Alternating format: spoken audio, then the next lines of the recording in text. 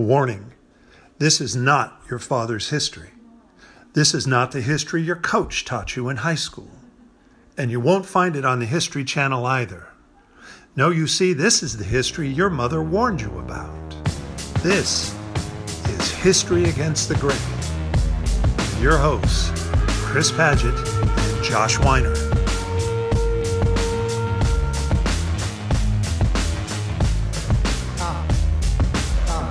We don't believe you, because we the people. Episode 20, Weaponizing History. Hey Chris, welcome to our 20th episode, another nice round number. We were supposed to celebrate, I think in our culture we celebrate round numbers, right? Yeah, indeed. We love symmetry. It's a Hague milestone, you might say. Yeah, one of many. I think our Pulitzer is our next one. There's Pulitzers for podcasting now, isn't there? Yeah, I'm pretty sure, and I think you can work your way up to the Nobel, but listen, when we had 10 episodes, you looked it up. You said it was like our I want to say, maybe a tin anniversary or something? I think it was some kind of paper product, actually. Toilet paper. I think it was a toilet paper anniversary, maybe. So we've maybe worked our way up to hard metals, or? Maybe. Yeah, this shows where we've come, because 10 episodes seemed like a big deal, and then I totally forgot that 20 was a round number that we needed to mention until 3 seconds ago. So I haven't looked up what the proper gifts that our listeners can send us for our 20th episode anniversary. I'm going to guess it's aragonite. The aragonite anniversary. That's a good mineral. You'll have to go somewhere to the desert Southwest to mine that, but it's not asking too much. Something else that's going on right now is we are starting to gear up for going back to school. Now, both of us have wives who are teachers as well, so we got them gearing up. I have 3 kids who are all back in school. Just started this week, actually, back at school. So we are firmly planted in this back to school preparations. How's that going for you, by the way? Well, I've been in a constant state of denial myself, naturally. But for those who, were not so fortunate, including our wives, for example, who truly have to go back to work as it is, back to school, let's say, it's been very interesting because, for example, Jenny's going over to the high school to her classroom, which, of course, is barren of students. The campus is closed to students. And a lot of the faculty, in fact, are not, driving in. And, of course, they live here in the Bay Area, where to drive in is to get, lost in gridlock traffic. So for a lot of them, I imagine it's saving them a great deal of time and gas money and that sort of thing. So Jenny's over in a school nearly empty in her classroom. I asked her if the chairs were up on the desk, but she said no, they were down on the floor, and that was good. So she's teaching remotely from an empty classroom on campus. But, I understood, and I don't know about in your case, she felt she couldn't do real-time Zoom meetings with her students from our bedroom. It'd be a look. She should just take a picture of her classroom and then make that her Zoom background. Her background. She'll always be in her classroom if she does that. True. No, I get it. It's the ambiance, though, right? I mean, you Yeah. could probably fake it. I mean, she could turn the camera a certain way so that it looked at maybe a cavalierly placed stack of books, to Yep. suggest our scholarly bent. Right, with very specific titles showing. Yeah. A stack of laundry on the floor. So she could do that, but it's just that you're sitting in your bedroom, Yeah. and the guy with the leaf blower is outside. And Right. so I think just to get into the proper mind of teaching, she felt she had to go over. But it is like a ghost town over there. I understand that. Yeah, I could see just needing to be in the right context, even do your job, in the place where you usually do your job is important. It's weird, we're doing fully online. I'm going to try to meet with students. I put that in bold quotes, but see students through my computer screen a few times a week, as if I can make it happen. I'm not sure how I'm going to do that. This is part of my denial also, is I have these big plans for what I'm going to do, but haven't actually tried to figure out how I'm going to do them yet. But yeah, just to create some kind of connection with them, because online classes, I'm ambivalent about online. I do it, and I know that students get value out of it. I know it's important for people with busy, complicated lives, but I have a hard time feeling like it's equal to being in class and seeing each other and having, face-to-face interactions. So I want to try to replicate that in whatever way I can, while also taking into account that we live in the end times, right? And forcing people to, find an hour or an hour and 20 minutes a few times a week to go stand and sit in front of a computer is probably asking a lot, especially because, our students are older. Many of them have families and young kids and all this kind of stuff. And the stress of having to be on screen it's real, right? It's not something to take lightly. So it's going to be a challenge is what I'm trying to say. Yeah, no, I had a student email me this week who's going to be undergoing a sinus surgery the first week of class, and when you're a community college professor, real life issues are never very far from, your classroom, doorway.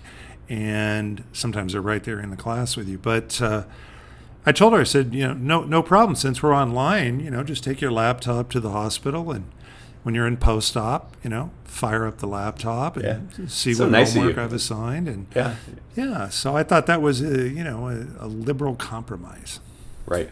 That just stress for me. This is something a lot of people have been saying, but if you're a teacher and your focus right now is how you're going to police your students at this moment, you probably need to just think about other things. There's probably more important things to get into than, I know teachers have this idea of what the classroom's supposed to be like, and people are supposed to be paying attention and listening, but you're not going to be able to replicate that online. And so I think it's really important to lighten up right now. And I don't want to give teaching advice to people necessarily, but it just does seem like at this moment of all the worries that exist for ourselves and our students, whether they're fully 100% tuned in to every word we're saying while they're staring at their computer in a house, where kids are running around and they're supposed to be in school but they're not, and all this kind of stuff, and the economy is collapsing and COVID is out there.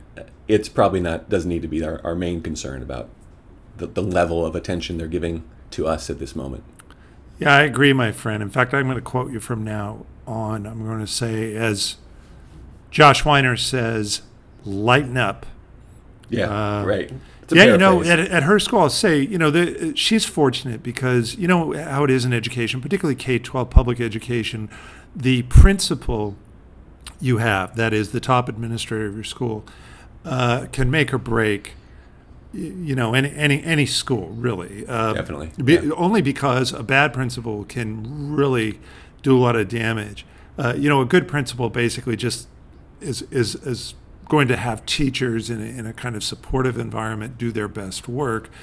And so it's almost like if you have a bad principal, it's more noticeable. But in her case, she has a good principal. She's lucky. But as you say, somebody came up, and I don't think it was the principal. I think somebody, though, came up. They put together a committee, right, of admin, and said, we need some rules, because that's what admin are there for. That's what they do, yeah. Yeah, and one they came up with, you'll like this, is that in the synchronous Zoom conferencing, that is when everybody's online at the same time looking at their screens, that the teachers are to take attendance at the beginning and at the end. Now, this is a 90-minute session, right? And typically there would only be one attendance taken, right, per state mandate. Now, it just turns out that my better half has never been especially impressed by things like mandates or rules. In fact, one of my favorite quotes of hers is, rules, they don't apply to me. And so I was talking to her about this. How are you going to handle this now? They're doubling down on you, saying you have to do a roll twice. And she, her attitude was, this is absurd, because being far more resourceful and technologically fluent generally, these students, particularly here in Silicon Valley, do you think it would be difficult for them, if they wish, to somehow be present only when roll was taken, at the very beginning, at the very end, and then go, I don't know, ride their skateboards or, switch over to the Reddit channel on their laptop while the rest of the class was going on? In other words, you create these layers of policing and friends of ours who listen to HAG will know how we feel about this, create these layers of policing in the schools, and they are often absurdly self-defeating. Would you say that's a fair statement? Yeah, well, I mean, it's representative, right, of the power structure that the schools, whatever our idea of the schools is, the vision of what public education was going to be was a tool of the power structure, right? And I absolutely think that modern public school systems are much better than that vision, right? I came up through public education all the way. I know you did as well, right? Which I guess is not necessarily a good thing or a bad thing, but yeah, they're agents of the power structure, and I think those who become teachers generally, I will say, are at least those I've known are don't want to buy into that. They've got their own ideas about what school should be and how they should interact with their students and that kind of stuff. But that legacy is still there, right? If there's anything we should, listeners should get from our podcast, it's that the legacies of the past don't go away. That they're built into everything we do, and I think that's absolutely the case with schools. And there's that element as well that when you yourself come up through this school system and you're used to teachers behaving a certain way and a classroom discipline being a certain way, it's just the natural thing is that you feel, oh, that's what a classroom is like, therefore I'm going to do the same thing as well. And at some point I think it's important to just say, well, just because this is how I was taught doesn't mean it's the best way for me to do that as well. And so for me, just getting outside of the disciplining aspect of this, and it's different for us, community college is a very different context than a high school or middle school or something like that, but yeah, we got to get outside this school as a tool of the power structure to make it something that is more useful for creating good people as opposed to good citizens or good objects of power. Well, I'm glad you mentioned citizens, Josh, because let me hasten to add. I mean, much of my family is, as you and your wife and others we know are committed to is the best public school teaching. And I would include community colleges in the public school matrix. That it's one of the things that it was a good idea, some good liberal idea to create free public education, and it's always been a good idea. And for the most part, many of us have benefited, greatly from it. And I think we should do everything we can to preserve it. But there has been this kind of internal battle, internal and eternal battle that goes on within these institutions between those who make rules and those who are charged with carrying out, the duties of teaching. And it's like I'm dating myself here, but the old Star Trek episode, the OG Star Trek, where the Lazarus character is, literally stuck in a time void for eternity with his sort of counterpart.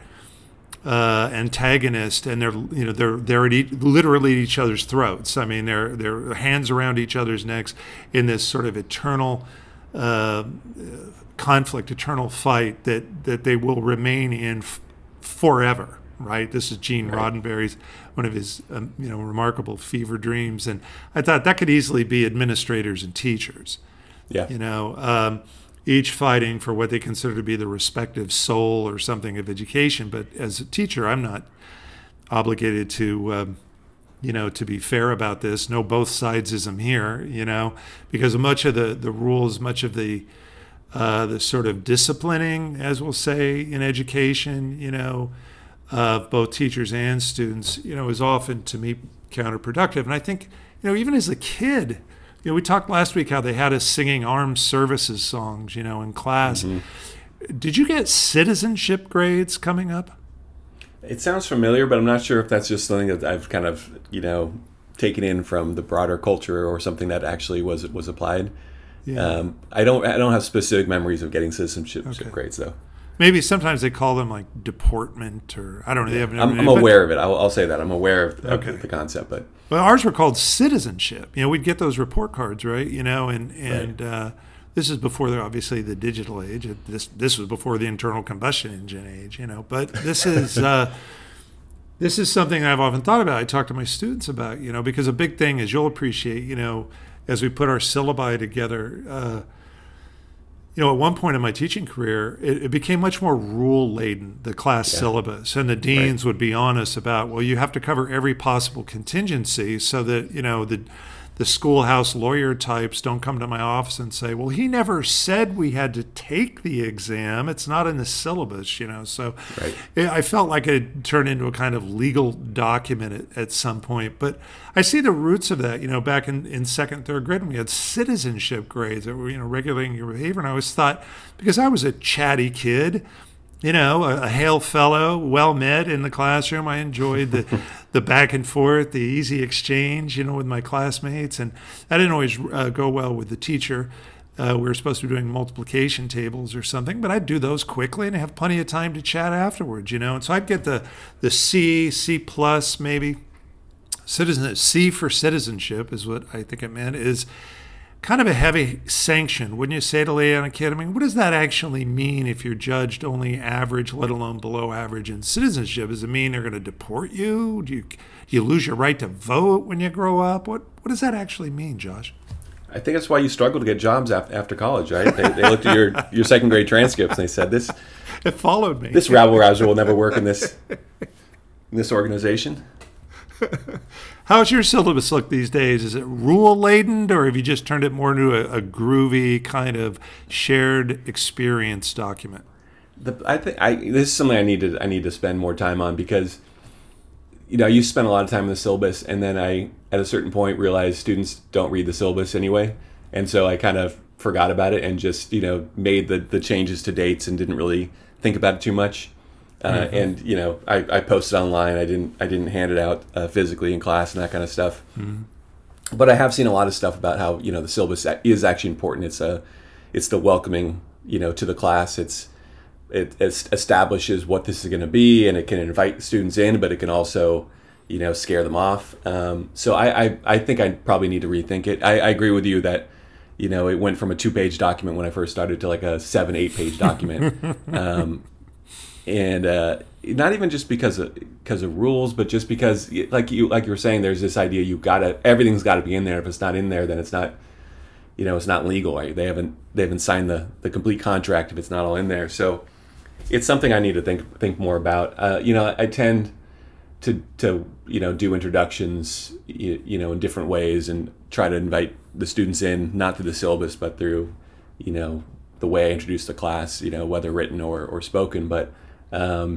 It's something that deserves to be thought about a little bit more. And I think, this kind of idea of decolonizing the syllabus is important as well, that this is their first access to what this thing is going to be, what this school is going to be, what this class is going to be like. Often, in our case, for students who, maybe don't have the best academic record, maybe school didn't go so well for them, in their younger years.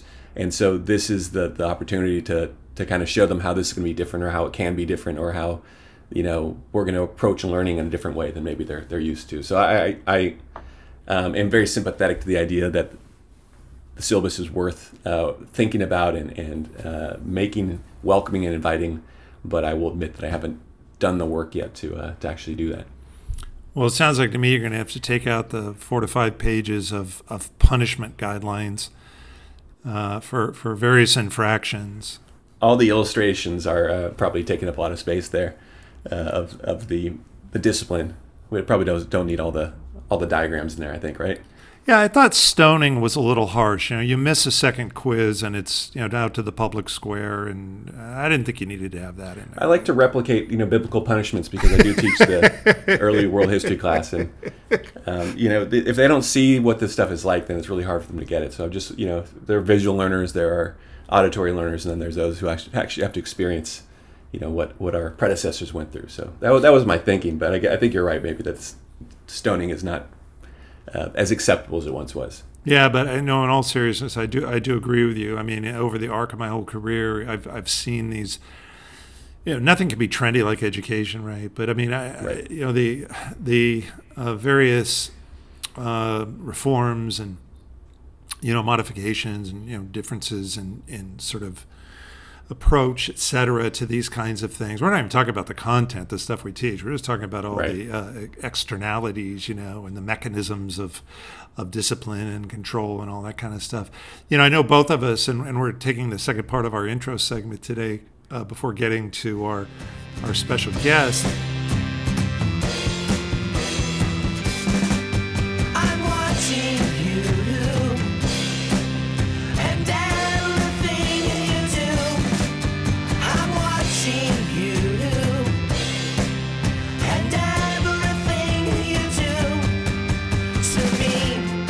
Thinking about education as we continue in the age of pandemic, and seeing how education works through governing channels, particularly public education, and how things like rules and requirements and administrative authority and decision making and such, and boy, it's been a bang up back to school. Most of the time, back to school is pretty scripted, but with the pandemic, we've really had it's sort of the equivalent of jazz fusion or something. A lot of unexpected sights and sounds and takes and improvs and whatnot.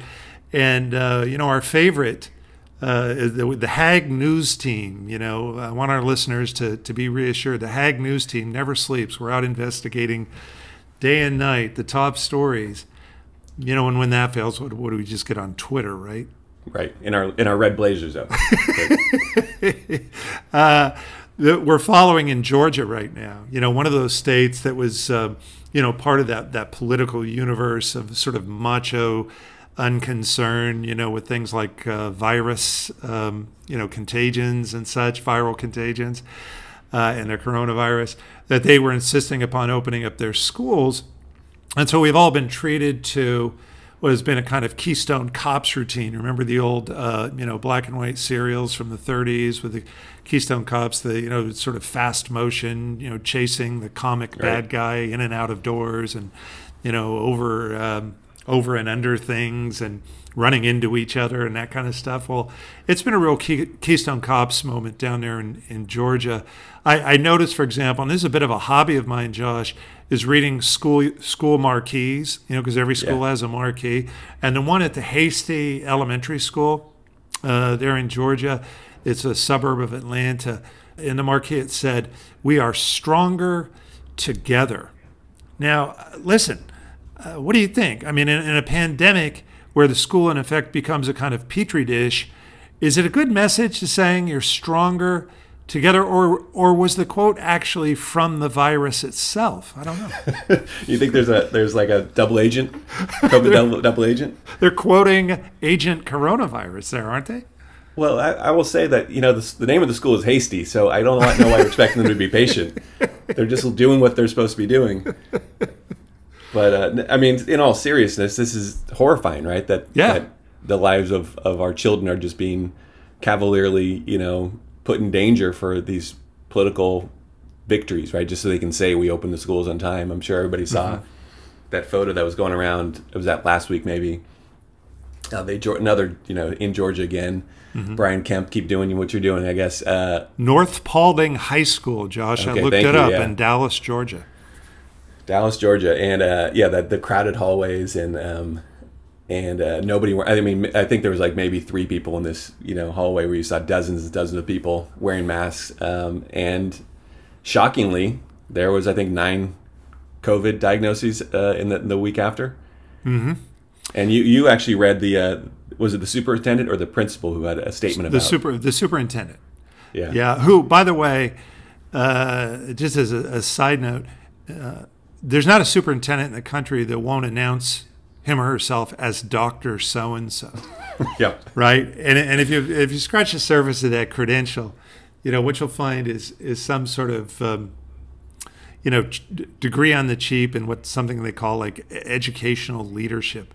But I thought, per capita PhDs, I would have to say school superintendents more often lead with their credential title than almost any other, except possibly medical doctors, who I think have a good reason to, announcing themselves as Dr. So-and-so. Yeah, but I read the good doctor's note to parents where he said, well, look, that photo was was not representative. I don't know how do you misrepresent a crowded hallway full of teenagers? I'm not sure.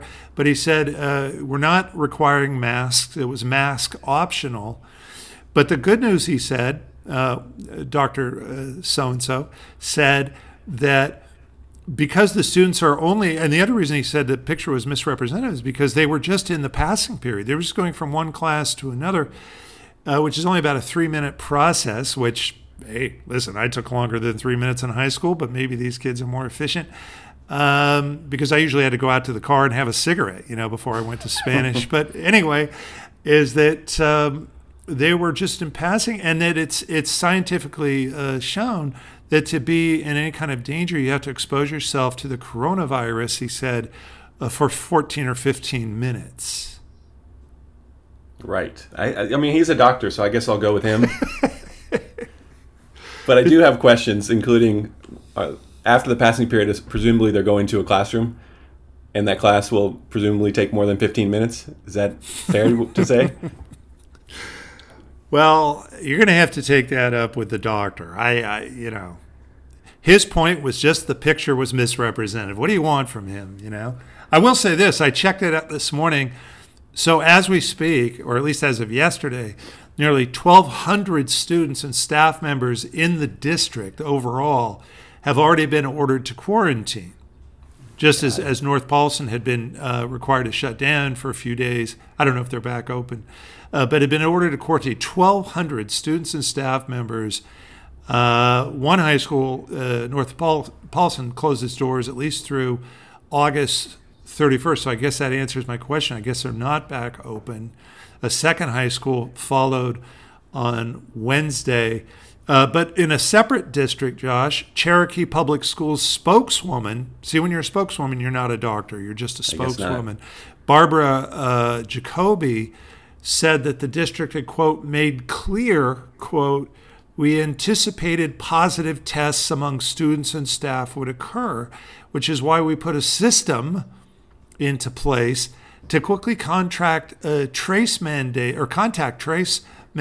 quarantines, notify parents, and report cases and quarantines the entire community. So how do you feel if you're a parent in the Cherokee Public Schools system in Georgia, that knowing, as spokeswoman Jacoby says, they put a system in place? Systems are good, right? If there's anything we've learned from this podcast, is that systems are good. It's so the logic of all this. I don't know if you saw this. Maybe we talked about this, but Kathleen Parker in the Washington Post had an op-ed on over the weekend. I can't remember exactly when it was, and the headline was, "COVID is here to stay. Schools must open." All right, it's the most disjointed thing I've ever heard, because I don't understand what the second part has to do with the first part. But her whole thing was, she's been talking to these crying parents who don't know how they're going to be able to do their work from home while also taking care of their kids, which absolutely, by the way, is a big deal, right? I don't mean to suggest that's not a big deal. But if you're a parent working from home now because of, obviously, because of these restrictions on working in offices and that kind of thing, as stressful as it might be to have your children rather doing school from home, how much more stressful will it be for you to have to take care of a sick child with COVID while working from home and trying to do your stuff there as well? I mean, it's so crazy how this kind of short-term thinking and long-term thinking, I mean, there's no thinking, right? They just want the symbolism of things opening up, right? To suggest we've conquered this thing despite all evidence to the contrary. Mm-hmm. But everything they say is immediately contradicted by the reality of what this would actually mean for, how we're going to live our lives. So it's a sad thing. As much as we've been trying to make fun of this is a sad thing. And it's, you start looking at the data and you see, like, I think 6 people in Germany died yesterday of COVID, and it's like 4 people in England, and 0 people in Canada or something like that. And then you get to the United States, it's 1,200 people died. And that's not a coincidence, right? No, it isn't. And I think that's what really, whatever, laughter emanates, it's really a kind of a mask for outrage, Laugh to keep from crying, right? Right. I mean, look in the Cherokee school, where spokeswoman Jacoby put out her statement about their system. By Tuesday, The number of new cases there amongst students and staff had swelled to 925. Now that's a 30,000 student district, okay, from elementary to high school, 30,000 students, so 925. So that's almost 1,000. That's like 1 in 30.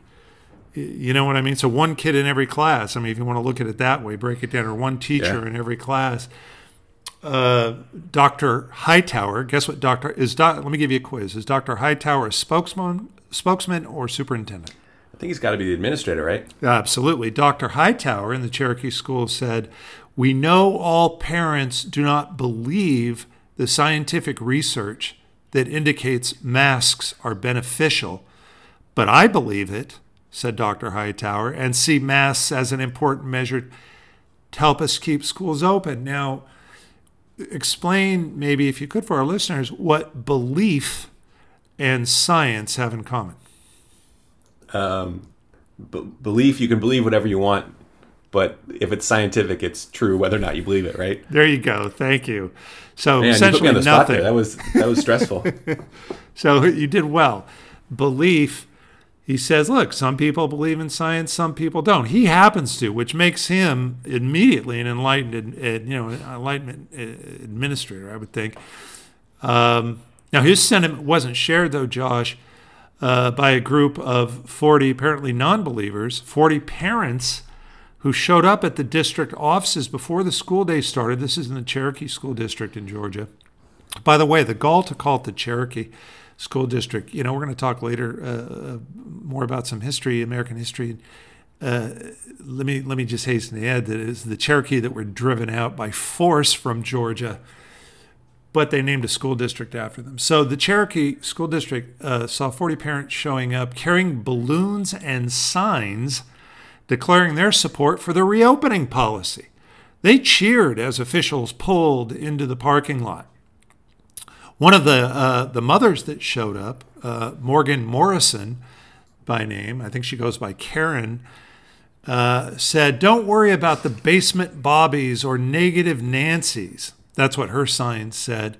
She's the mother of a second grader who lost her mask, she said, on the second day. Miss Morrison said she and her husband do not wear masks either. Quote, "I feel like before we're even born, God has a plan for when he's going to take us to heaven. There's nothing we can do to stop it." Close quote. I'm speechless. I mean, by that logic, right, you can do anything, right? You can just, run off a cliff. You can drive 1,000 miles an hour on the highway. You can, if God has a plan, then it doesn't matter what you're actually doing. That's a very fatalist way of looking at the world. That's a little bit shocking to me. Maybe I should have been aware that people thought like that, but wow. I mean, This is the thing. Like, there's so many reasons why the United States has been the center of COVID outbreak, but that kind of attitude, right? This kind of individualist attitude. And I tend to think a lot of people pointed at the individualism. I tend to think that this is more an issue of there's something else going on than just this, American spirit of individualism that's causing these problems. But just this complete American inability to see themselves as tied into a larger society it seems to be kind of important, right? That the idea that we might want to make some small sacrifice for the betterment of others is a foreign concept for a lot of people.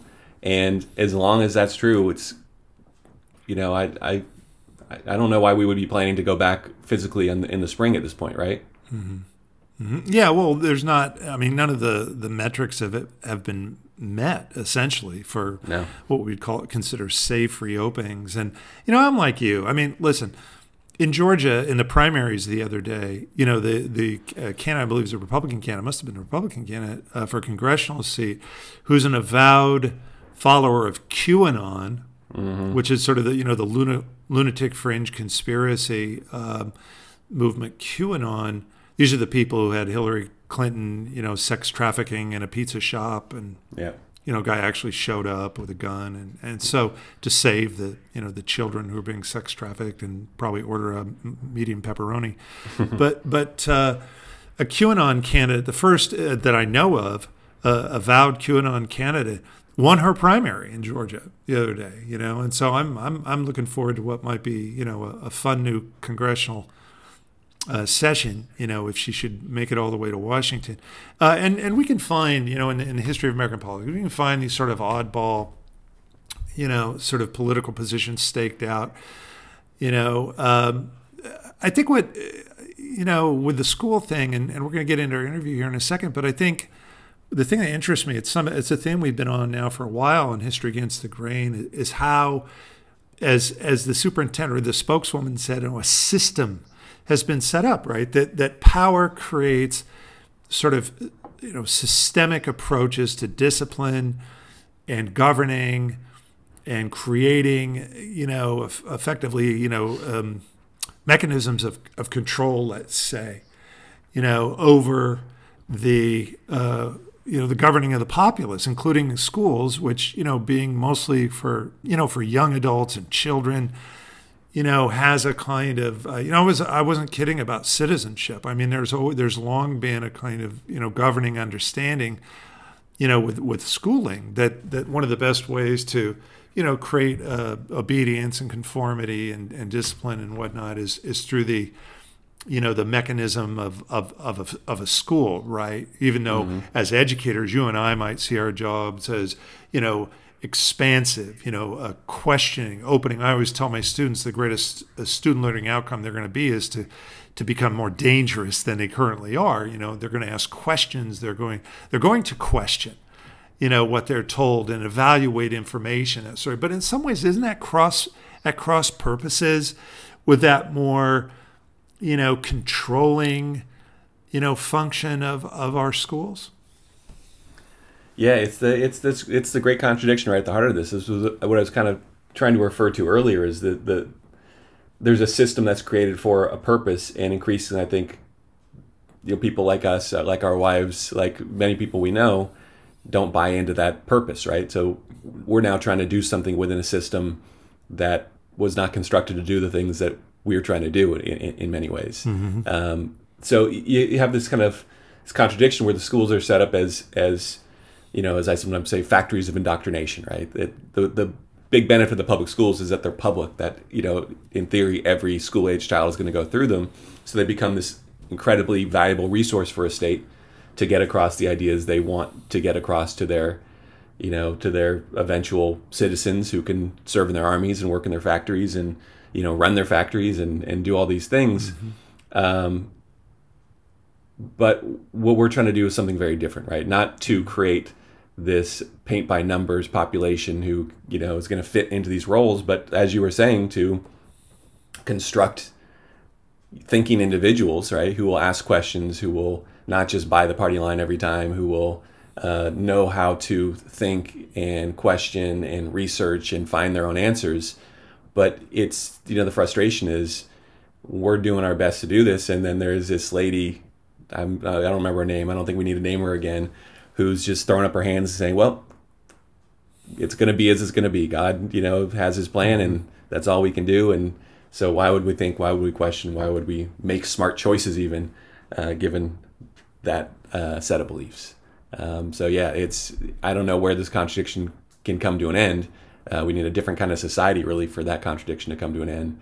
But, when people talk about decolonization, when they talk about, the abolishing and this system or that system, the reason why people get to that is because the realization that, we're part of this system that was constructed for a very specific purpose, and it's a purpose that a lot of us don't really believe in any longer. And so you can try to reform, but when you reform, you're keeping those structures in place. You're keeping the system in place. And so and I'm not even sure where I stand in this right now, but for a lot of people, the only answer is we got to get rid of it. We got to build it from scratch, because reforming is keeping the same systems in place. And as long as those systems are in place, real change is not going to happen. Very well said. These are thorny issues, and we're fortunate to have on History Against the Grain today your brother, Professor Benno Weiner of Carnegie Mellon University, and Benno's going to talk more about what's happening in China. But one of the things that he's going to address is how state building and what he calls nation building in China by the current regime has, among other things, created a kind of chill or a pall over, the sort of academic freedom and the running of schools and universities, including what he's prepared to see now in teaching this fall remotely, as many of his students. Look, I don't want to give away, but it's fascinating stuff. Many of his students are Chinese nationals who will be taking his course, presumably from China, his online course, right? Dealing with contemporary China politics and history. And there's a real question that Benno's going to address there about, what are the governing, authorities in China going to allow, because, the free flow of information is among the, the dimensions of conduct that regimes, whether in the Georgia school district, or the People's Republic of China, take an interest in. Absolutely. Yeah, so this is our second time talking to Benno. In both cases, his book has been at the center of it. We're taking the discussion in a different direction this time. But I wanted to introduce his book a little bit more fully than I think we did the first time, and certainly than we did in the interview as well. The book is The Chinese Revolution on the Tibetan Frontier, and just to kind of read from the blurb, what he's doing here is providing an in-depth study of a minority region during the initial decade of the People's Republic of China. So, as he'll talk about, China is designated as 93% Han Chinese. That's the dominant population. But there are these other groups existing on the borderlands of China, which those borderlands tend to be end up being 60% of the total territory of the country, by the way. But, That's remarkable. These are Tibetans and Uyghurs and, various other groups as well. He'll get into this more. And so what he has done through this really incredible research, and I know obviously I'm a biased observer here. He is my brother.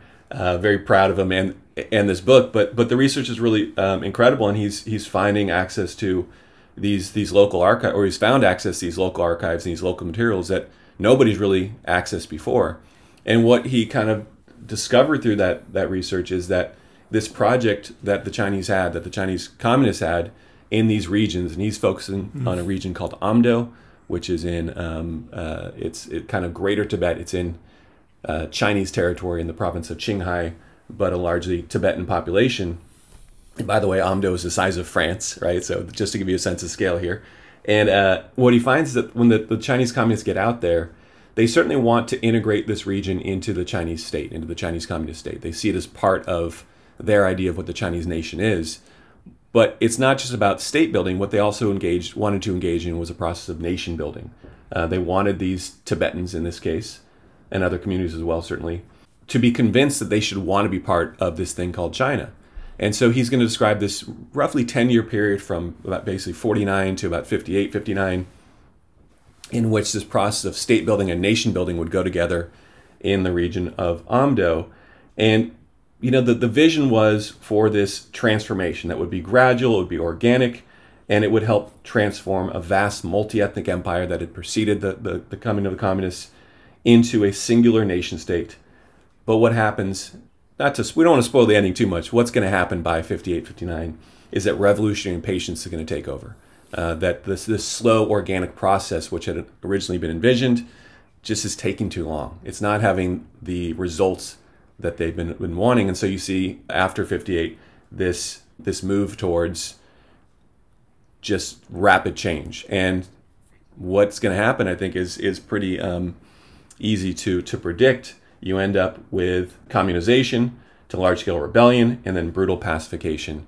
And as he's going to talk about, or as he writes about in his last chapter, the legacy of that pacification, the legacy of that violence still cast a pall over modern China.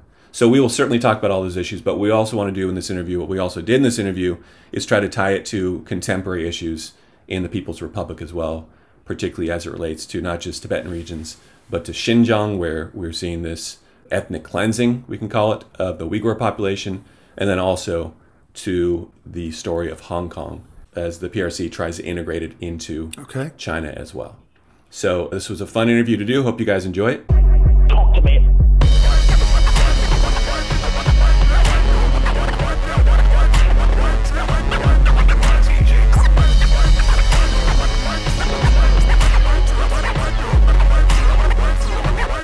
Talk to me. Well, we are very happy to have our first returning guest here. This person is returning not just because he's blood related, but because he's got interesting, insightful things to say about both, the contemporary world, but also the past. This is a history podcast after all.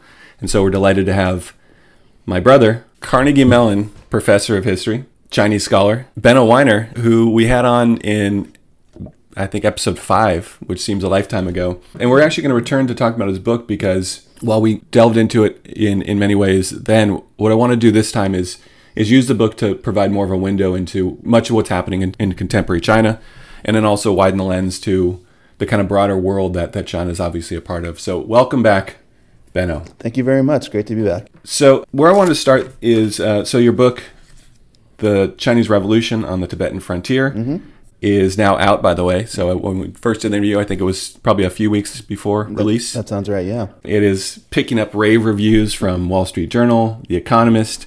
It was featured in the LA Review of Books and many other places. Thank you. So it's been really cool seeing it, kind of make its way around and get, all these positive reviews from all these different places. Where I want to start is by something I think we talked about last time, but I want to return to because it in many ways, it's one of the easiest ways into your book and kind of the ideas of that book. And that is that the People's Republic, the PRC, as they began taking over and unifying this Chinese nation that they were building, they engaged in this nation building project, but also a state building project.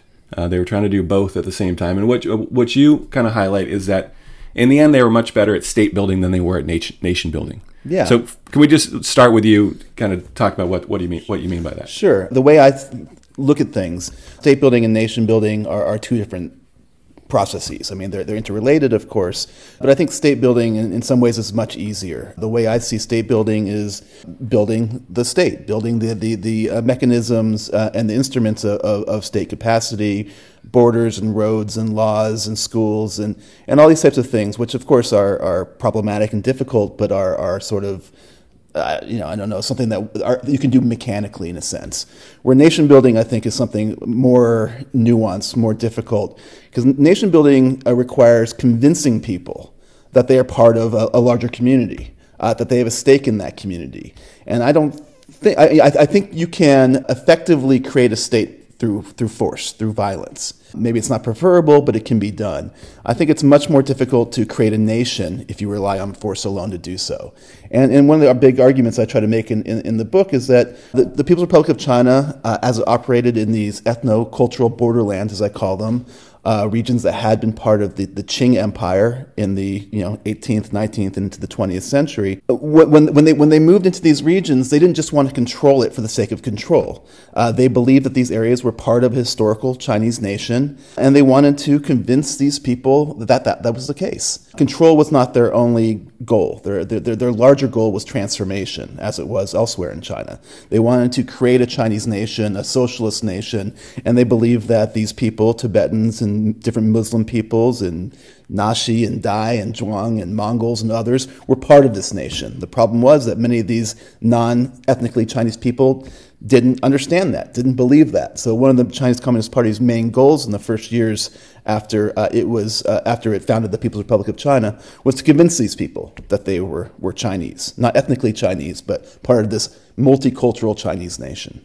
Yeah, it's one of the things that's so complex here is that you use this term in the book, like nationality concerns, like, so not national, but nationality concerns, and so what the Chinese are trying to build is this state that has many different nationalities within a single nation, essentially. Mm-hmm. And you talk about it as it's a psychological process, right? As opposed to the kind of materialistic process of building the state. There's a psychological aspect to this. And what strikes me, first of all, one of the things I think you do that's so useful and so important is that you kind of are really good at separating the propaganda of this process, because obviously, if you know anything about Maoist China, there's a little propaganda going on in Maoist China here and there. But what you show is that there's this internal conversation going on where you see that they actually believe this stuff. They're not just trying to do this as part of the state building process, right? As a way of fooling people into believing these things and getting them to be part of the nation, but they legitimately believe in what they're doing. And so as you know, I've been reading your book. You know, that's the kind of thing that struck me is that the nation building project of we'll say probably that first decade, right, from about 49 to about 58 is the period we're talking about. Yep. Where there's this project called the United Front Right. that's going on. So I've more to say there, but let me pause and let you explain what the United Front Okay. was. Sure. The United Front, the roots of the United Front go back to the earliest days of the Chinese Communist Party, and it referred to a strategy that Comintern develops, under the Soviet Union, by which communist parties in developing countries, in countries that are under imperialist control or semi-imperialist control, where there's not a large proletariat, will ally with what they call the most progressive anti-imperialist political party as a way to overturn imperialism and eventually lead to the capitalist stage, after which there can be a communist revolution. So that's sort of the historical baggage behind it. But in China, it develops under Mao as a way to ally with non-communist elements in order to construct the new society after 1949. After 1949, the Communist Party didn't get rid of this idea of the United Front. Instead, what they did under Mao was sort of a part of new democracy. The idea that there would still be non-communist elements, non-proletarian elements in the communist state. The idea was that they needed to unify, to ally with certain non-communist elements as a way to help build the new nation. And in places like Tibet, in places like Amdo, the Amdo area of Tibet that I study, it referred essentially to a transitional period of indeterminate length in which class struggle would be de-emphasized. Instead, they're going to form alliances with the existing religious and secular elite, people that already existed had a lot of prominence and prestige in this region. And the idea was that by allying with these people, they would have access to the common people, Tibetans and Muslims and others. And eventually, through sort of progressive policies that supported things like equality between the nationalities, economic development, freedom of religion, average people themselves would choose to join the Chinese nation, would choose to join this larger community. And only at that time would the sort of the pre-liberation elite be eliminated as a class. Only at that time would the United Front end, because you didn't need it anymore, because the Tibetan people themselves would voluntarily, gradually, and organically, to quote a leading figure in the United Front, choose to join the Chinese nation. Yeah, it's such a interesting strategy that they're going through. And what strikes me as I'm reading it, about this is that the project was very, what we would now call maybe progressive, enlightened maybe. Right. Now, it was ultimately, in many ways, it was an attempt to destroy, the ultimate goal, right, is that they're going to destroy these local cultures and they're all going to be assimilated into this large kind of socialist nation. So, there's obviously not a project we would necessarily agree with, but there is this progressive, element to this. They're very sensitive to local issues. They're very aware of these power structures and how to try to work within them. And there's a lot of insight you get from finding these documents, these discussions that representatives of the party have while trying to operate within Amdo, operate within these minority areas. One that stuck out to me is you're talking about this problem of quote unquote parochial attitudes or local nationalism, right? This is something that the party saw as a bad thing. They didn't want to create a nation in which there's all these separate nationalities with their own national identities built within it. Right. But the insight they had about this was, I think, really important. And what they essentially believed is, I'm going to quote here from this. This is from one of the local functionaries, Zhou Renshan. Yep. Is that Zhou Renshan.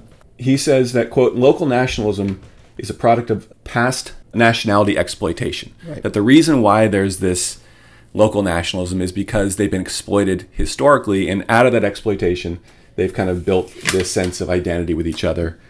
He goes on to say, after nationality autonomy is implemented, which is essentially part of the goal of this United Front, and national minorities become masters of their own homes, the political conditions for local nationalism will be completely eliminated. Right. So, one of the things he's saying there is that the fault or the reason why these local nationalisms exist is because of Han chauvinism.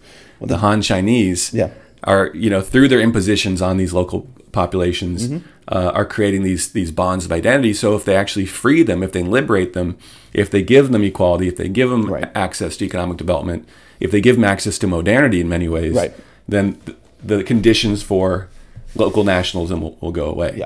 Yeah, and both you and Joe Renshon both probably described the United Front as it was implemented in Amdo better than I did. Joe Renshon was the head of the United Front Work Department, so he would know what he's talking about.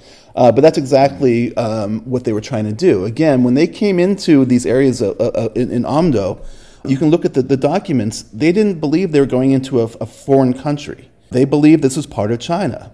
But I think in a fairly enlightened way, they understood that local people didn't agree with that, didn't understand that, didn't have that same concept, and they decided that the reason was because of the historical exploitation that what they called minority peoples or minority nationalities were victims of over many centuries by the Han Chinese.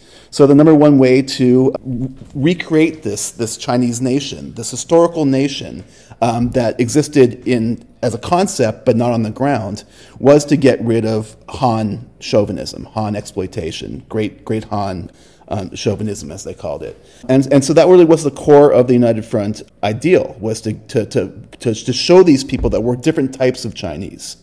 We believe in unity, we believe in equality, we believe in freedoms of religion. But as you point out, the ultimate goal was not to maintain this difference, but to assimilate, to acculturate into a new whole, into a new socialist whole.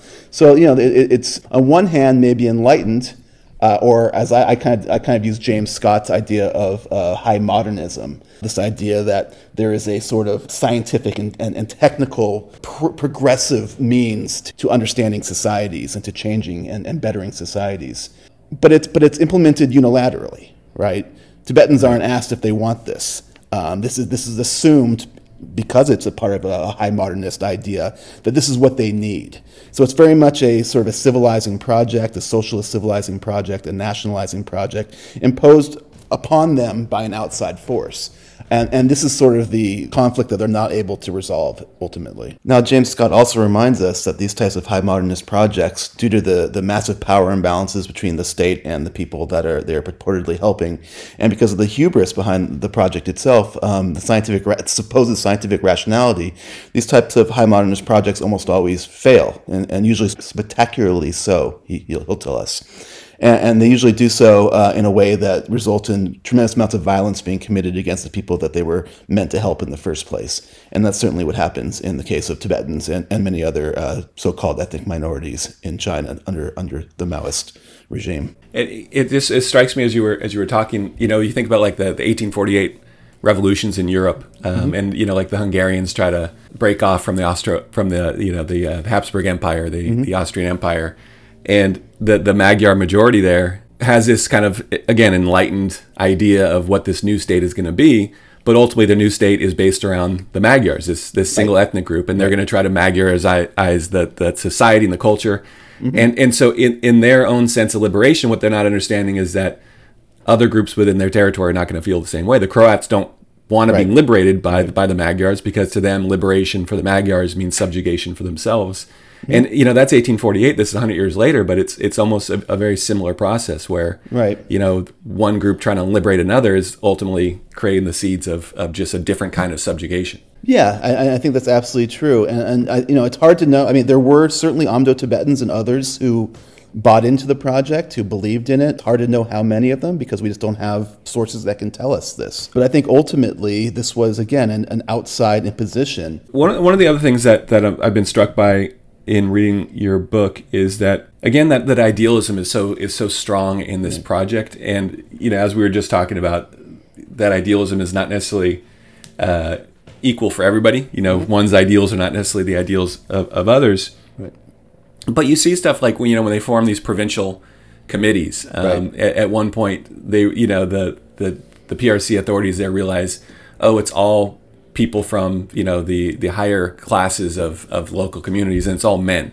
And so when they create they want to create the real committees that are going to run these new provinces, they say, well, you need to have a certain number of women, right? I think they say 25% of the delegates have to be women at some point. Yeah, in this sound one right? case, yeah, I don't know if it was a standard, but certainly, yeah. Okay.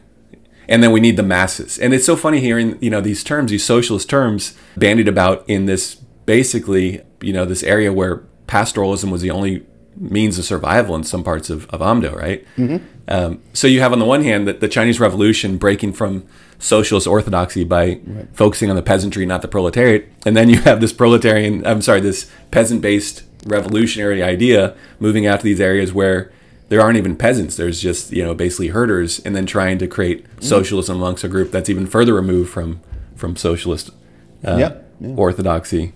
But that idealism is, as we kind of maybe shift now to talk about what this means for contemporary China, I never thought I would say this, but the enlightened policies of Mao really stand in contrast to the brutality and arbitrariness of contemporary China. You can obviously, I'm not trying to defend Mao because things are going to go real wrong here by 58, 59. Yes. Many people are going to die. There's going to be a lot of suffering, a lot of insanity. But you do definitely see that there's a set of ideas behind this. There's a set of goals. There's a set of ideals, and then those who are carrying out these ideals, like people like Zhou Renshan, believe in them. Right? There's a set of ideas and beliefs behind them. Yeah. The idea of belief's an interesting one, and I actually try not to use that word in the book because it's really hard to know what people believe. I certainly think that Zhou Renshan was a champion of these policies, and actually Xi Zhongxun, who is the father of Xi Jinping, was one of the main architects of these policies in Northwest China as well. So that's actually an interesting connection we can make in a second. Okay. But what I describe it as an institutional ethos in the book. This is the way that the institution of the CCP operated in these regions, and there's no indication that they were doing it cynically as an institution. Right. This is what was supposed to be done for these reasons, and it would result in these outcomes. I think that's quite different than saying that people or systems believe in something.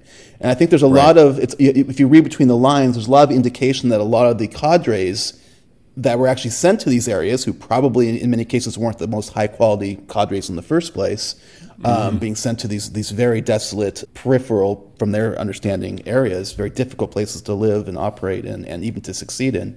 There's a lot of indication that they didn't necessarily believe in the project in the way we might think of the word belief. They're constantly being criticized by higher-ups for not following orders, for not trusting local Tibetans, and for not essentially following United Front guidelines. So, what that tells us about belief and institutions is a little bit complicated, and maybe I think it's an interesting topic, but it's a hard one to really nail down.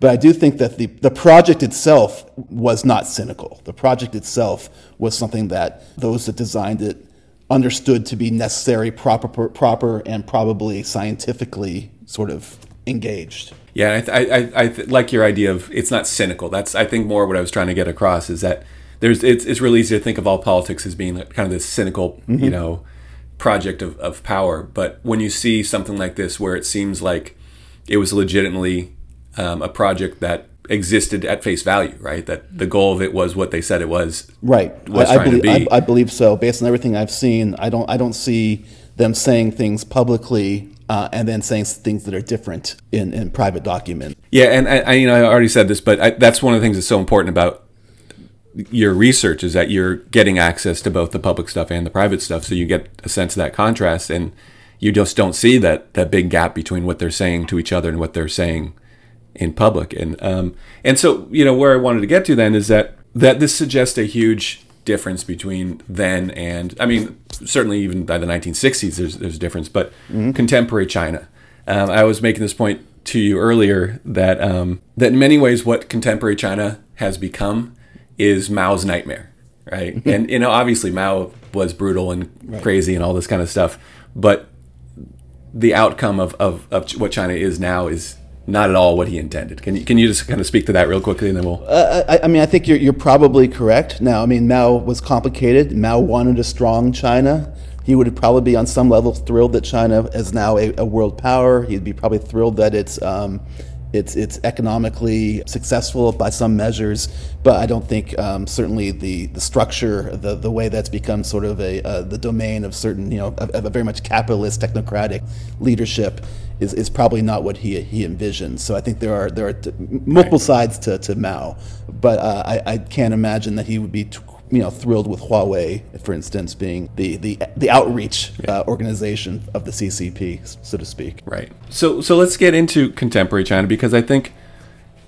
for a lot of people in the United States and maybe the broader kind of Western world, we'll just say, I think there's some awareness of this increasing authoritarianism of the Chinese state, which it sounds weird because China's been depicted in so many ways as this authoritarian communist state for so long. But, we traveled there in 95. You've traveled there obviously a lot. And I will say my experience in 95 is not one where I felt like there was this, this creeping, police state present. It obviously was. And it's, it's different being a foreigner there than being a Chinese person. But you didn't feel the presence of the state all the time, certainly there. Right. And that's a pretty big contrast to this Chinese world now where, facial recognition software and they're taking genetic tests on everybody, and there's this surveillance that's just, it's maybe the greatest surveillance state in the world right now. I don't mean great in terms of good, by the way. You're talking about the 1950s. We're obviously now in 2020. What's happened with this project of nation building as we now, are looking at this contemporary world? Well, I mean, those are good questions. Let's start with the surveillance state and sort of the creeping authoritarianism. And I think you're right about that, but I think we do have to remember that it affects different people very differently.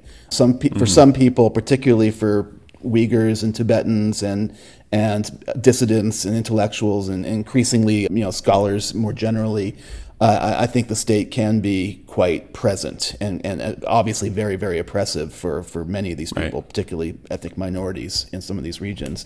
And I don't think it necessarily weighs upon everybody equally, is all I'm saying. But certainly there's this increase in surveillance, in big data, in things that we see around the world. But for various reasons, China probably is, as you say, leading the pack in many ways.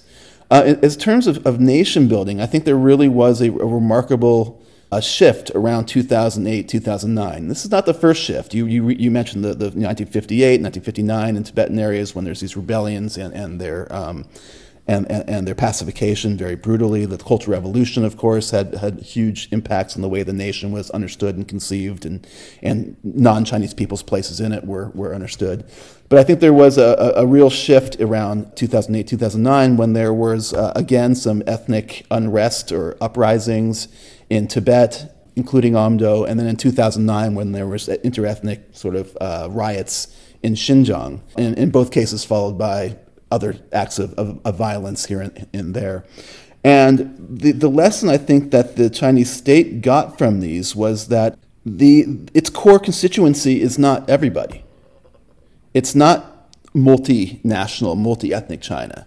Its core constituency are the Han Chinese, who make up 93% of the population. And up to this point, again, with some caveats, the Cultural Revolution and other times, there really was this idea that it was a multi-ethnic nation, a nation of different groups, equal but different. And I think for some, and some intellectuals and some party leaders, the lessons of 2008, 2009 was that this was a mistake. We should never have talked about having a multinational nation, the way you put it at the beginning of our talk. Instead, we should be talking about one nation, right? Molded together from different peoples.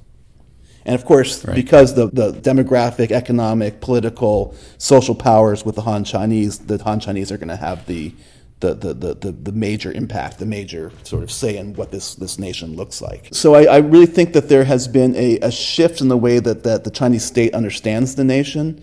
And I think this goes alongside a general increase in ethno-nationalism around the world that you're very aware of. This is not a uniquely Chinese moment, right?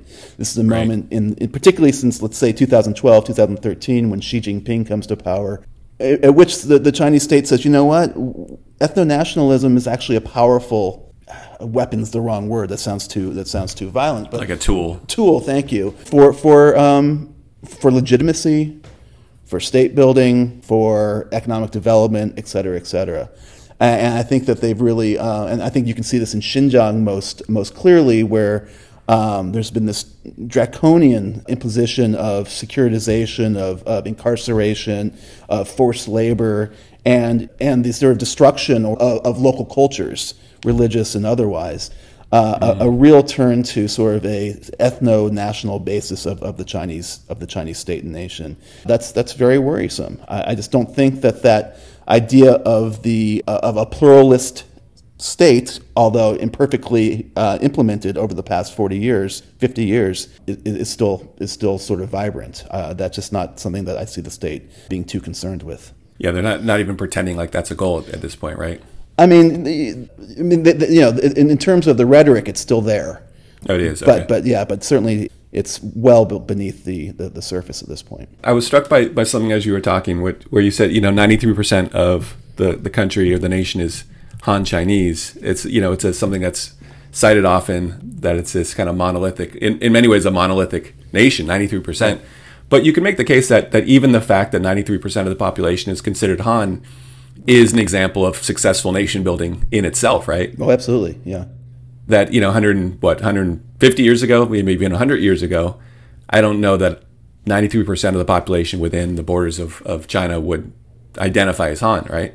No, they wouldn't have. There wasn't that concept. I mean, the idea of the Han Chinese as a modern nationality is a very recent one that begins among certain intellectuals in the end of the 19th and picks up steam in the 20th century. And and it wasn't just this is a project that the communists were successful at implementing, but before them, the nationalists and other regimes were also part of this. That's something they shared with their predecessors. Sort of this creation of the Han Chinese identity and Han Chinese nation. And it's not total. It's not totalizing, right? There's still regional identities. There's still regional dialects, which.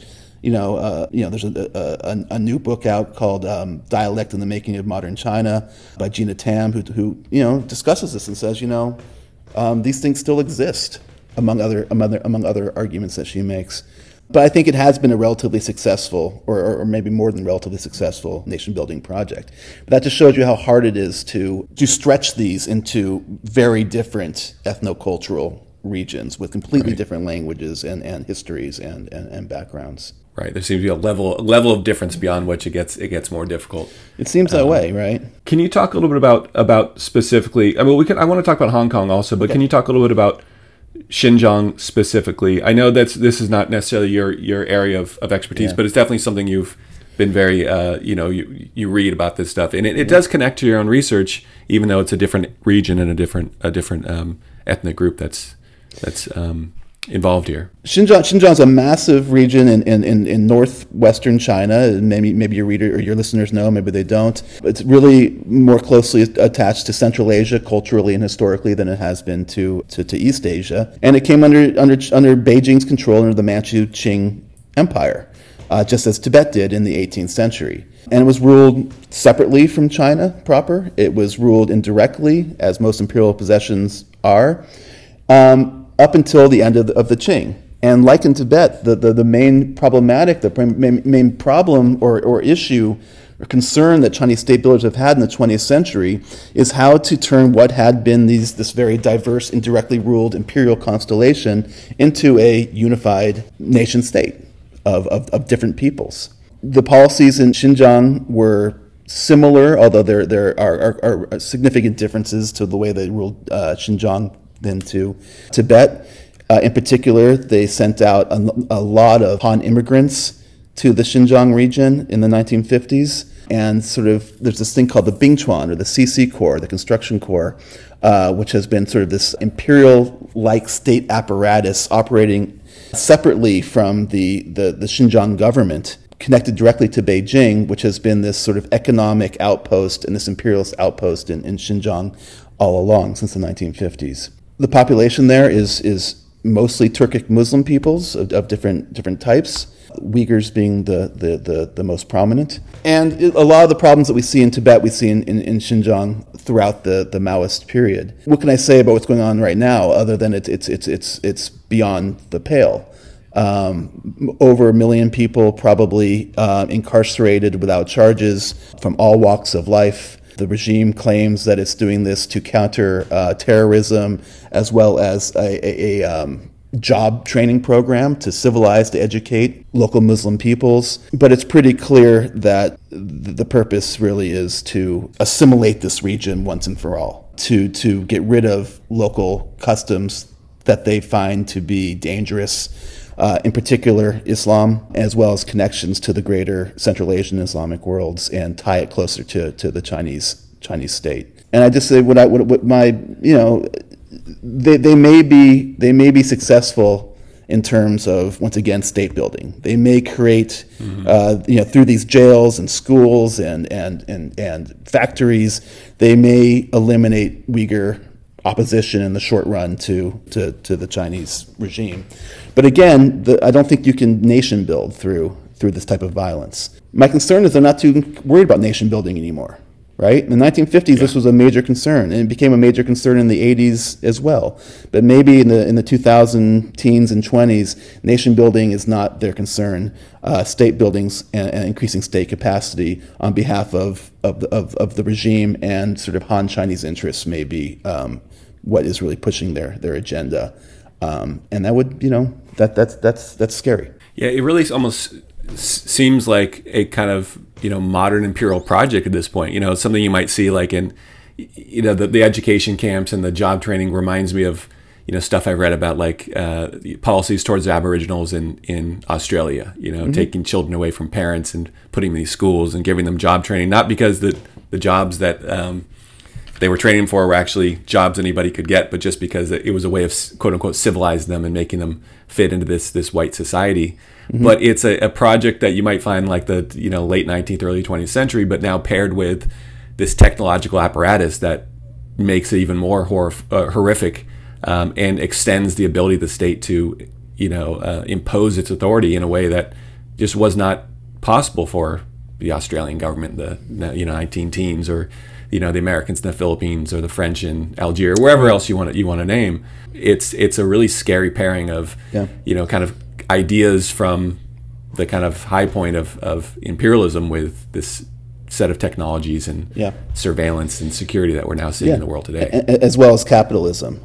Yes. So, and there's some great people writing on this and researching this, and Darren Byler, James Millward. I mean, just so many. Ryan Thum, that I really encourage your listeners to take a look at.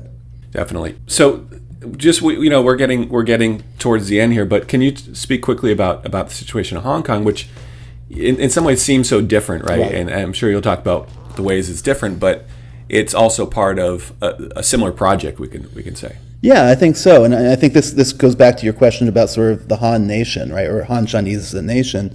And here's a situation where a lot of people in Hong Kong, and we don't want to say everybody, but certainly a lot of them, certainly consider themselves to be ethnically Chinese, but their understanding of what it means to be Chinese, what the Chinese nation is quite different than many people in the mainland. They have a different historical experience completely from China. Hong Kong was really never part of the Chinese nation state. It was built as a British colony, and that doesn't mean that was I think many Hong Kong people are probably very happy that British imperialism and all that it encompasses has fallen, that they're no longer subject to that. But that doesn't necessarily mean that they see themselves automatically as part of the PRC, Communist Party-led Chinese nation. Again, they have a different historical experiences, different understandings of what it means to be Chinese, or many people do. And I don't want to speak for everyone in Hong Kong, of course. But here's a situation once again where I think in the mainland there's this assumption that because they are Chinese, that they are automatically should be absorbed into this political system and this national body, and it really never occurred to many people that this may not be how they understand their identity and their community.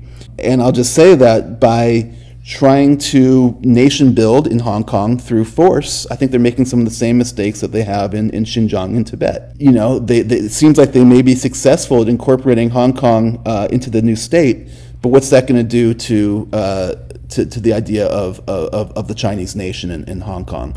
I think the real risk that the Chinese state's running is that, like in Xinjiang, like in Tibet, many Hong Kong people might begin to see, or maybe already are seeing, China as a new imperial power, rather as sort of this natural nation state that they want to be part of.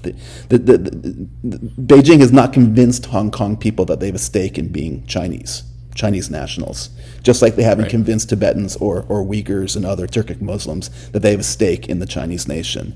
And that's how I would sort of describe it. Yeah, and I mean, as you've been saying, what's even more dangerous is they don't seem to think that that's something they should even be trying to do, right? Yeah, that's it's a good not point. even part of their thinking. Right. Yeah. That's a very good point. So then the thing again that's so crazy is that, again, going back to your book, in 1952 the Chinese understood this, right? Or at least the party seemed to understand this, that if you oppress a people, that what that's going to create is a local nationalism. It's going to construct these local identities. It's going to bring people together. They understood that 70 years ago, and now they've forgotten it, or they are not interested in following that advice. Right. And it's hard to imagine a scenario like you said. You can expand the state into Xinjiang, right? You can create quote unquote security there. You can make Hong Kong part of the mainland again, but can you make the people of Hong Kong Chinese? You know, along with all the others, can you make the Uyghurs part of this? Do they have an interest in doing so? And it's hard to imagine how these strategies they're employing now can possibly lead to the kind of outcome that the Communist Party was looking to create, Right. at this point 70 years ago. Yeah, absolutely, and it's hard to know what's going on in the minds of Xi Jinping and the other leaders in Beijing and elsewhere. Is this just a short-term sort of expediency, or do they just not care, or do they think that in a generation people will have forgotten? Once they go to our schools and get integrated into our institutions, these things will no longer be an issue. Well, it hasn't worked in Tibet, and it hasn't worked in Xinjiang. Will it work in a place like Hong Kong? I guess time will tell if things don't change. Right now I think things are pretty grim in Hong Kong, and I do think that the Communist Party has made a mistake by trying to force Hong Kong to be part of China, rather than convince people in Hong Kong that they should be part of China. That they have that they have a stake in being part of China. Your mention of this hope that maybe people will just forget this is actually ties into something that you're dealing with right now. Can you tell our listeners a little bit about these courses you've been assigned to teach in this coming semester, and then the difficulties Sure. you're having? I have the pleasure of teaching 2 courses in the fall, one on Tiananmen Square and popular protest in modern China, and the other, a new one that they want me to teach because it's such an important topic right now, about it's called, I think, Hong Kong, Taiwan, and the question of China. In other words, what is China? Is there a greater China? And I think the courses themselves are fascinating in their own right. But it's become more complicated because of the COVID-19 issue and the fact that many students will be doing remote learning, maybe the majority of them. And many of my students, usually a plurality of them, are Chinese nationals, are from the PRC. And frankly, I think they're the ones, I really enjoy having them in my class. They add so much to it, and hopefully I add, or the class adds a lot to their understanding of China and their own worlds that they wouldn't get if they weren't going to a university outside of the PRC. The problem is that if they're in China, it is probably technically illegal to take these classes. So we're in the situation where, we want to offer equitable education to our Chinese students. We want them to be safe as well, and we want to defend academic freedom. But how do you do these 3 things at the same time? This sort of triangle, every time you try to figure out a way to do 1 or 2 of them, the third one, you realize the third one seems to be impossible or difficult.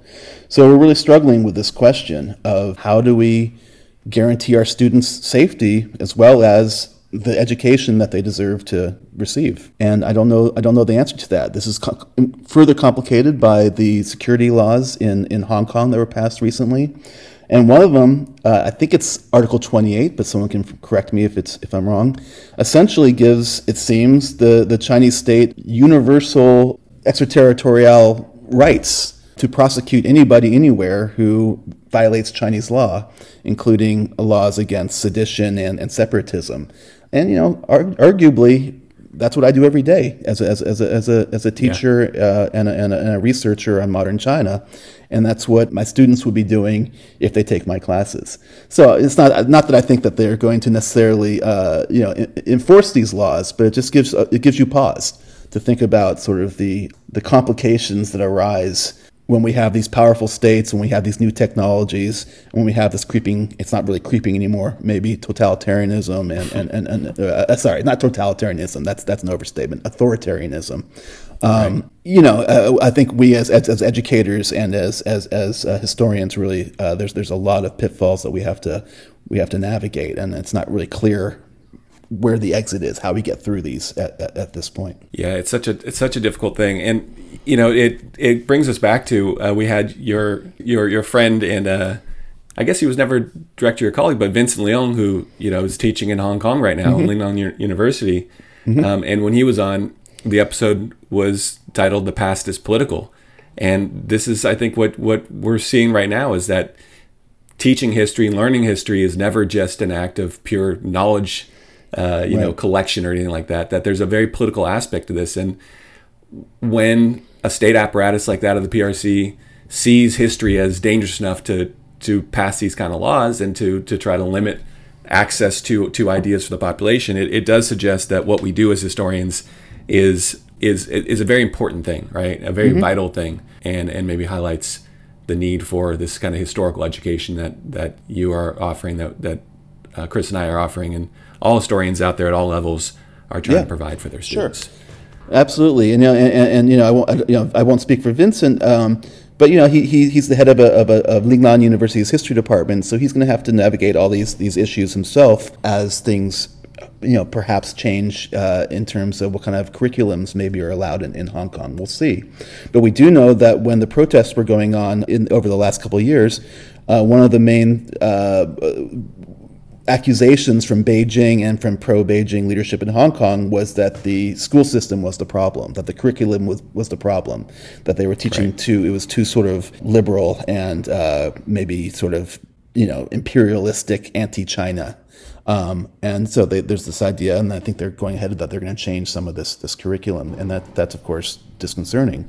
But as you point out, this is not just a China thing, right? This is something that American historians deal with. This is something when we were talking about the debate over monuments in this country, and President Trump's threat, or maybe he went through with it, to prosecute people for, what was it? I think he said 10 years in jail for tearing down a monument. I mean, whatever. I don't now we're outside my area of expertise, but as you point out, these are not just concerns that scholars of China and citizens of China have to work with or deal with, but broader ones. Yeah, absolutely. This has been great. I want to make sure before we go to point listeners to your book, The Chinese Revolution on the Tibetan Frontier, which I'm reading slowly just because I'm trying to read like 7 books right now. But every page there's insights on it that get me thinking not just about China, but about the broader world and power and authority and nation building, all this stuff. So I would highly recommend it to our listeners. And then also you've done a few blog posts highlighting these kind of issues as well. So we'll post links to these, but I'll say the one that I've read is on the Cornell Press blog. So you can just look that up, but we'll also post it. You've also got something on the Columbia Weatherhead site, and then on a site called Visualizing China about these issues and others. So I will direct our listeners there as well. Thank you. So this has been great. It's nice to have a podcast where you get to just have a long conversation with your brother about relevant issues. Yep. And maybe you're our first second-time guest. Maybe you can be our first third-time guest at some point as well. Well, maybe I have to write another book. We'll see. Here you go. So 10 years. Okay. You'll be back on. Yeah, thanks so much. All right. Thanks for this.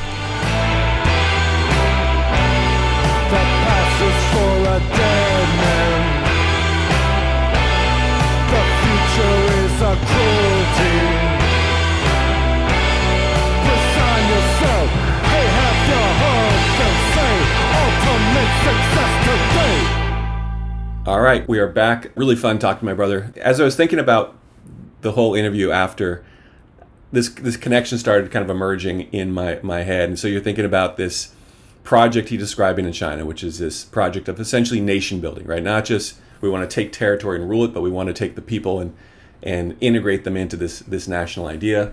And so you think about what he's talking about, right? He's got this population who are going to be in the minds of the state. They're going to be liberated from a long period of exploitation.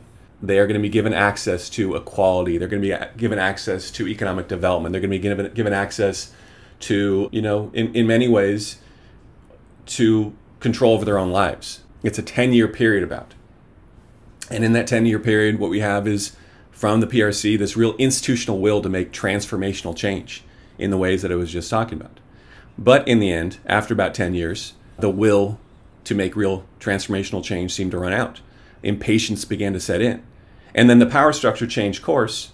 And when it did, it left the impacted group, in the case that Ben was talking about, this is these Amdo Tibetans, essentially hung out to dry, with ramifications still felt today. He's going to make the case that, that it still casts this really thick shadow over contemporary China, the failures of the 1950s.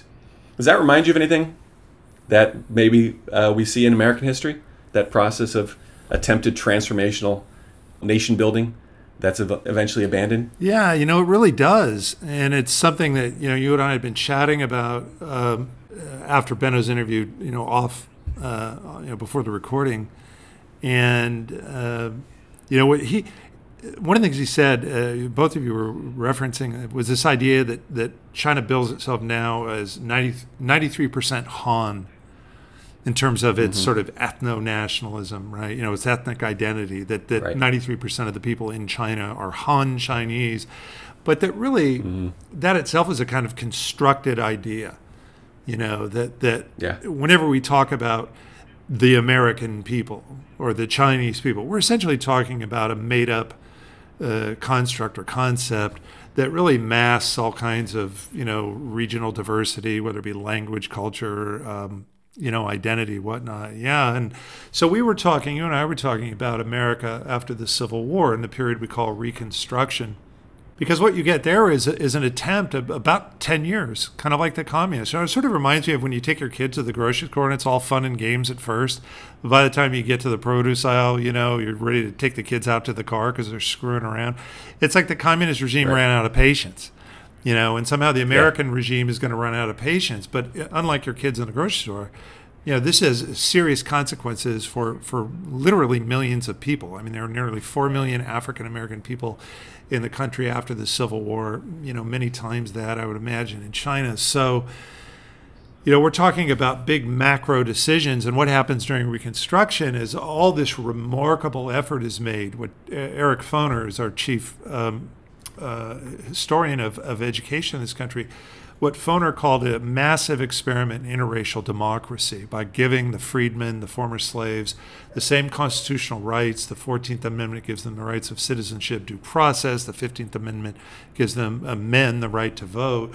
And this was unprecedented. You can imagine, Josh, going from, chattel enslavement within just a couple of short years to something like, in liberty and democratic processes, and so it's a remarkable, even revolutionary development in America. But in the end, it fails because the political willpower, the ability to the critical mass to sustain it, essentially evaporates. Whites, including otherwise sympathetic whites, get impatient to turn back toward material interests and developing, the industrial economy, making partnerships in the South, with new financial and economic opportunities post-slavery. And so that kind of, in the end, eclipses this brave experiment in a new nation building, an interracial nation, and one that genuinely offers, participation and membership in the the sovereign affairs of the country now to black people, and because this experiment ultimately fails politically, and not just it failed politically, but there's a reaction in the South. The forces of reaction and white supremacy are going to come in and basically, in a scorched earth policy, repeal virtually every one of those liberties, that were granted to the freedmen after the war. The freedmen themselves, I hate to even put it that way, Josh, because what our research tells us, the freedmen themselves were, entirely aware of what was riding the former slaves, were among the first to demand these rights. So I don't want to say they were just simply given these rights, but that they demanded these rights. And it's those rights then that are going to be, completely stripped in the reaction of the white South following Reconstruction. And so what was a brave experiment, you might say, a righteous experiment now will be utterly, pushed aside. And what we'll get for the next 100, years down to the Civil Rights Act of 1964, the Voting Rights Act of 1965, is a racial caste system that relegates, black Americans to the sort of subaltern places of, non-power, of non-voting, of non-rights, of segregation and Jim Crow and lynching. And lynching is the most famous example, not unlike what Benno was talking about, in Amdo and Xinjiang, these instrumentalities of power, what he calls the state-building power, right? Which forces of repression and such. Lynching is the most famous example of that in the white South and throughout the country, actually, in the 100 years that follows Reconstruction, but it's not the only one. And getting back to education, as an instrumentality of power, you're going to see the rise of a whole new historical school called the Dunning School of mostly, you would think William Archibald Dunning was born of Southerner. He wasn't. He was born in, White Plains or somewhere, Plainfield, New Jersey, I think. It's either White Plains or Plainfield. I can't remember. White Plains would be more appropriate, I suppose. Dunning's a professor of history at Columbia, and he's going to have a generation of grad students under his tutelage who will basically write the history of Reconstruction from a reactionary standpoint. The Dunning School will posit that Reconstruction was a tragic mistake. It was a mistake to give colored people, voting rights and legal rights, and that anything other than white rule in the South was bound to be a failure. And you're going to get this essential perspective now written into histories for the next few generations in America, well into the middle of the 20th century. The Dunning School will hold sway, and you see in a movie like Gone with the Wind, it's made implicit where the Civil War is a tragic mistake because it destroyed the Old South. It took away the paternal rule of white Southern plantation owners. Black people were happier under that regime, better protected, etc.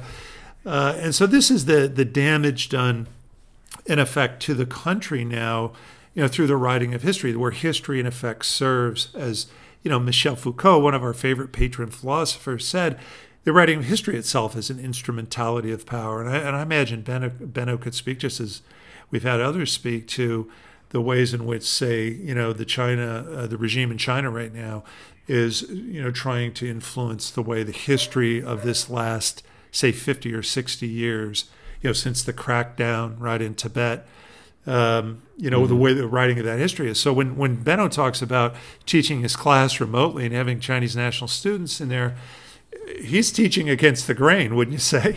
Trying, yeah. I mean, it's the challenge is so great because, these students probably need to hear what he's saying, but there's a literal life and death aspect to this, right? That this could be serious. There could be serious repercussions for those students living in China.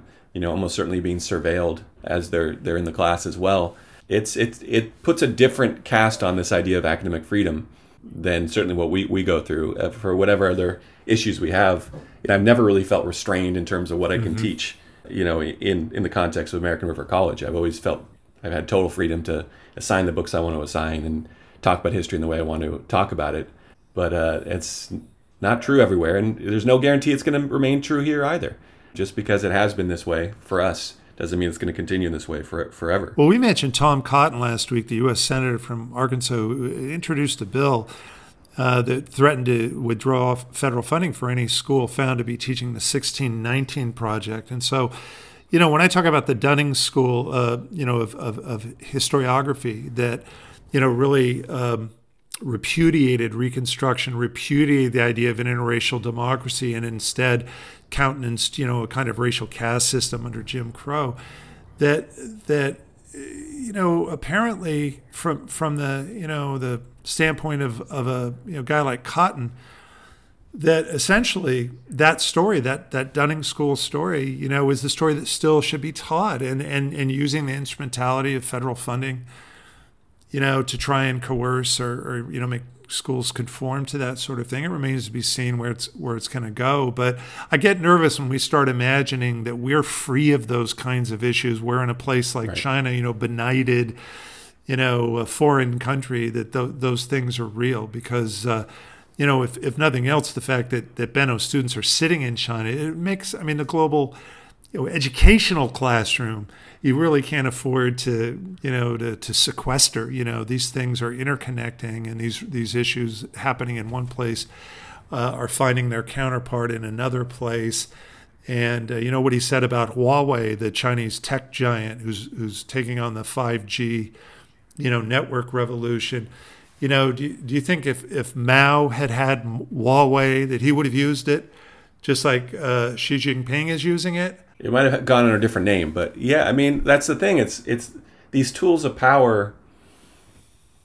The power structure is always going to use whatever tools are available to it, right? Mm-hmm. In China, there's all kinds of tools available to it because they don't have these long traditions of democracy. They don't have these norms of rights and these sort of things, but whether it's in China or the United States, if you give the power structure a set of tools, they're not going to turn them away, right? Mm-hmm. This is the thing that, as you go from Democratic administration to Republican administrations, as Democrats, for instance, if you're worried about Republicans using the power that your preferred person is using, then you shouldn't want your person using it either, right? Mm-hmm. If Obama can use drones to, extrajudicially kill people in foreign countries, then that same power is going to be available to Donald Trump as well, right? Mm-hmm. So it's just a reminder that there needs to be a kind of vigilance, and that vigilance needs to be, people need to be held up to it, whether they're people you generally agree with or people you don't agree with, because if you give somebody a tool, they're going to use that tool, right? If all you have is a hammer, everything looks like a nail. Is that the expression? Absolutely.